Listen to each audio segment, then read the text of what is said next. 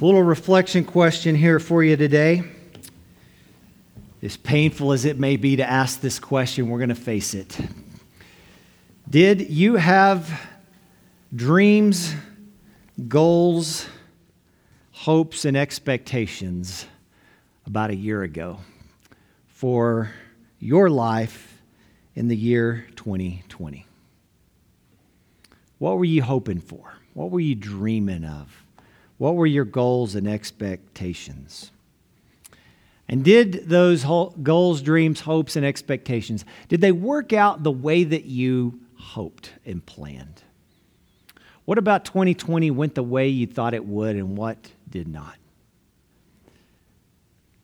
For some, 2020 may have been not too bad.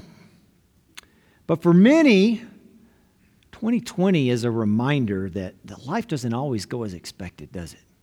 It's one of the most unpredictable years in the history of any of our lives. No matter how old we are, when we on our deathbeds look back on life, we will never forget 2020 and all the craziness that it brought along. And so as we gaze ahead into 2021, we must wonder, what plans do we have? What goals and dreams and expectations are set before us now? If you have any. Some people just kind of give up on hoping. They're just existing. If you're not hoping or dreaming, if you don't have a plan or a goal or a hope or a dream, then you're just kind of existing. But God called us to be a people of hope. He called us to be a people who envision new things, who envision different things, who look forward to something in life. We're not just called to merely exist throughout human history, hunkering down, exchanging oxygen for carbon dioxide until we finally expire. No, He's calling us to engage, to move ahead, to look forward, to have the courage to look ahead no matter what's happened in the past. Don't stop believing, my friends. These times of moving into a new year really kind of serve as a pause for us, a checkpoint for us to ask some of these questions. How is my life going? Where is my life going? And for those of us who have the faith and the courage, we can ask ourselves that ever important question: what is God's plan for my life? If you had 15 minutes, a pen, and a piece of paper to answer the question right now, what is God's plan for my life? What would you write down? It's a good question, isn't it? God's plan for my life. Different people have different philosophies on how to go about even understanding God's will or God's plan for my own life. There, on one end, is a very small number of people who really believe that God has a very detailed plan for their life. When you open up the closet, does God want me to pick the blue shirt or the red shirt today? Does God want me to eat Mexican food or Chinese food? Every little detail, God has a will, and we have to make sure we don't mess that up. And most people don't really buy into that, but some people get a little nervous. What if I'm not doing every little thing God wants me to do? Now, I believe that God sometimes loves to get into the details. I believe there are times when God says, hey, you just need to pick the red shirt today. I mean, we see in Scrpture, sometimes God leads people to do the funniest things. But I think for the most part, God created the world. He gave us this thing called free will. And He said, hey, it's yours. Stay within these bounds. You know, kind of like you can eat any fruit of any of the tree of the garden. I'm not going to tell you which one. Just don't eat that one. You have freedom and agency. Go and live the life I've called you to live. But sometimes He does get in the details. And then there's the approach that I think most of us people of faith take, that really God's will or God's plan is really just kind of with the big stuff, the harder decisions. And these are decisions that happen from when you're young all the way to your final days. Things like, What should I major in school? What school should I go to? Should I get another degree? What career should I choose? Is this a person that I want to marry? Do I want to have kids? How many kids do I want to have? What do I do about this job? Do I take this new job? Do I move to a new place? Do we buy a new house? Do we downsize? How do I raise these children? These are some of the questions I'm going through. I'm just kind of projecting myself here at this point in life. And then it kind of goes to, when do I retire? How much do I save? Do I need to take the car keys away from my 97-year-old father who doesn't know how to drive anymore? What do I do with my legacy? All those kinds of questions. Those are the big kinds of questions, and they happen through every phase of life. What is God's plan for my life? And then there's this third category of God's will and God's plan that is really fascinating. And it's kind of this plan that says, well, if it's God's will, it's just going to happen. I hear this from time to time. Well, if it's God's will, it's just going to happen. So there's nothing I can do about it. Philosophically, this is what you might call a version of what's called fatalism. Well, it's fate. And it's combined with God. And so, yeah. So I've heard this one a few times. I've heard a few people say in the year 2020, well, I don't wear a mask because, if it's God's will that I die, I die. But if you follow that logic, then why would you lock your doors at night?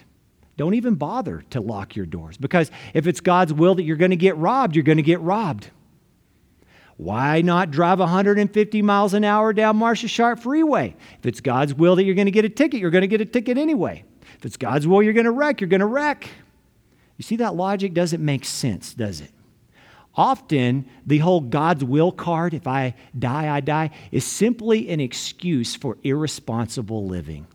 So if you ever tell me, your pastor, well, if it's God's will that I do this, just know I'm immediately going to say, yeah, you're probably just being irresponsible. Okay? I'm just saying. Just know that. Now, I have to say, however, there is some security in knowing that all of my life isn't all up to me and all my decisions. There is a sense of security in knowing that God has a will and that there's something about me that can't totally screw that up. I kind of like that. So somewhere in here of trying to figure out God's plan and God's will for my life, let us jump into Ephesians 1 with all these questions, shall we? Paul kicks off this letter to the Ephesians, and most likely a letter that circulated to the surrounding churches of Ephesus. He kicks off this letter with one of the longest sentences in the Bible. My middle school English teacher would have never let me write a sentence like this. I would have been able to anyway. But this sentence from Ephesians 1, chapter 1, verses 3 through 14, in English, we've broken it up. In the Greek, it is one sentence. It's one of the longest that we have in all of Scrpture. It's like this run-on sentence, a run-on stream of praise that just keeps gushing out of the Apostle Paul. And it's like he can't even stop to put a period down. He's in the zone, and he's writing, and he's writing, and he's writing, and he's writing, and he's writing, and he just can't stop. He's just got to keep going and going and going and going. And we look at this 2,000 years later, and I've probably read or listened to this one sentence this past week probably 200 times because I have to preach on it. So that's what I do. And I'm still like, what? Huh? Wow. It's so dense. There's so much to unpack. There's so much in it to mine. It's full of amazing beauty. It's so dense. It's just hard to fathom. What's strange about this amazing introductory sentence to the letter to these Ephesians, the church in Ephesus, is that Paul is writing this from prison. He's under house arrest in Rome around the year AD 60, 61, somewhere in there. What's also strange is that he's writing it to the Ephesian church And in the city of Ephesus, it's one of the largest cities in the Roman Empire. And it's the home to the temple of Artemis. The temple of Artemis is one of the 7 ancient wonders of the world. So what you have is the glory of Rome and the glory of Ephesus, all these man-made fabrications that people look and are just awed by and inspired by. People look at them and they say, how in the world can there be anything greater than this? And there Paul is in prison, writing to this little group of Ephesian believers. And Paul doesn't seem to be shaken by the fact that he's in prison. He's not shaken by the fact that he's probably going to be martyred for his faith pretty soon. Because he knows there's some bigger plan. God's plan. And Paul is resting assured in the fact that he is square in the middle of it. Live or die. And nothing can steal that away from him. Nothing, apart from his own free will, can force that out of his hand. In one single sentence, Paul praises God. He revels in the knowledge that through Jesus, God has chosen Paul and the believers in Ephesus. They didn't choose God, God chose them. They have been claimed, they have been grabbed, they have been acted upon. My family and I snuck off to the mountains of New Mexico and took a quick ski trip this last week.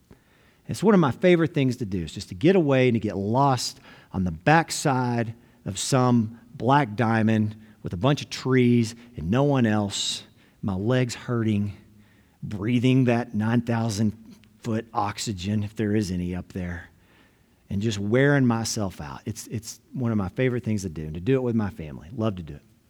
It reminded me of when I was a younger boy. I think I was probably in high school. And my dad, who taught me how to ski, we were getting on a ski lift together. And I can remember somehow in the process of getting on the ski lift, one of my skis got tangled up in the snow. This is just how I used to be. I was just that kid. And I remember if the lift keeps going, okay? So the lift doesn't stop for you. If your ski gets tangled in the snow, it's really hard to sometimes get it unstuck. And so I felt myself as the lift was moving forward and my foot was stuck back there. I felt myself, my rear end sliding closer and closer to the edge. And for that split second, I knew I was fully out of control of where my body was going. I needed help. I was going to do a face plant about 4 feet down into the snow. And just about the time I almost went over the edge, I felt this hand grab the back of my jacket. It was the hand of my father. And at that moment, I remember being surprised by the strength of that hand that not only grabbed me, but pulled me back onto the chair. And it's just kind of etched in my mind. It wasn't one of those things that ended up being a big deal, but it's a memory that will forever be in my mind. That my father's hand grabbed me and pulled me out and pulled me up and pulled me back. And it was not of my choosing. It was his plan. It was his will. It was his doing.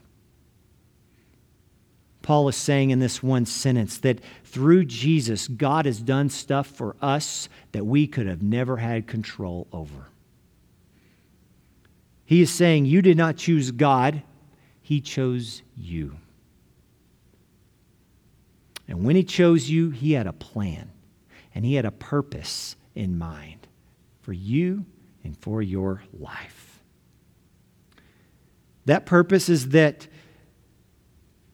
God, before he even created the world, he created human beings for the reason and for the purpose of worshiping him, praising him, being holy and blameless before him in love. That's the destiny that God has made us for. That's why you and I exist, more than any other reason for us to exist. And this purpose includes the forgiveness of sins through Jesus Christ, that the things of the past can be wiped away. Things that we have messed up in 2020 and 2019 and 2018 and yesterday can be wiped away. We can be forgiven, and that we're given an inheritance. An inheritance that someday we will be able to lay claim to in glory. And God has given us the Holy Spirit as a guarantee, as a down payment of this inheritance, so that we can hang on to Him no matter what happens to us, whether it's the year 61 or the year 2021. And so as we reflect on this dense passage in Ephesians chapter 1, I think maybe we just had the original question backwards. Maybe we first don't need to ask, what is God's plan for my life? Maybe we need to ask, how does my life fit into God's great plan? Maybe we start with God as the center. Maybe we start with God as the first and the last. And then we find our place in His world. Maybe in doing that, we can learn to live in peace. So, let's ask that question. How does your life fit into God's great plan? How does your life fit into this cosmic Ephesians chapter 1 passage?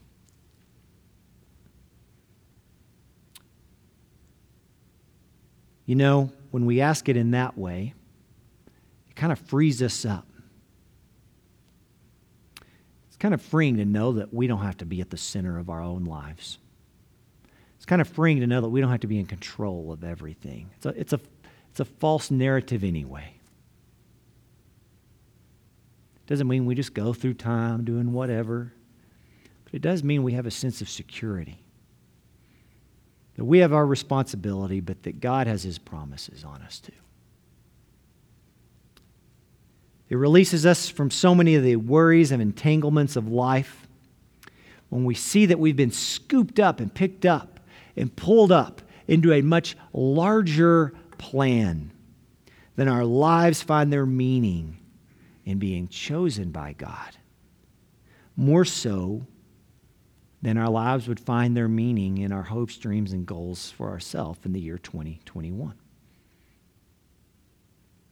So that in 1 year from now, no matter what happens, we can still be those people who find ourselves in God's story. So how do we get there? How do we start right in January of 2021? Well, first we worship. Worship is utterly essential to being a true human being. Worship is something that happens in history. You can worship on January 3rd, 2021. We're doing that right now in human history. But worship is also timeless. It's also eternal. I just finished leading our 8:30 Sunday school class through the book of Revelation in about a 13-week study. Talk about a challenge. In the book of Revelation, all kinds of crazy things are happening. But it always comes back to this one scene in the book where there's a throne and God is in the throne, and there's this lamb next to the throne, and the Spirit of God is around the throne, and all creation is worshiping. And then a bunch of crazy stuff happens, and then it comes back to this scene of worship. A bunch of crazy stuff happens, it comes back to this scene of worship. A bunch of crazy stuff happens, and the book ends with worship. Worship is the one thing we got, no matter what. You can worship if you've had the best year of your life. You can worship if you've had the worst year of your life. Worship is not conditioned on the things of history. Worship is there and available for you, no matter how good or bad your life is going right now. And you and I were made to do just that, to worship God in all seasons. So 2021 can be for you a year of worship if you choose to do so. If you choose to respond to your chosenness. When we worship, we find ourselves. We kind of locate ourselves. It's like the GPS of God's will. The second thing we can do is we can immerse ourselves in this story. Ephesians chapter 1 is a very densely packaged part of this story. But the more we immerse ourselves in this story, the more we know who we are. The more we know whose we are. We know where we belong. And we learn through doing that what God has called each of us to be and do in the day in and the day out. Related to all this is learning to steal time away, to pray, to meditate, and to remember that God has a bigger picture. It's a bigger picture than our lives, and that we can find a lot of comfort in that. And then finally, we can seek the Holy Spirit.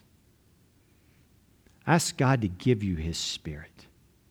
Wait for His Spirit. Long for His Spirit.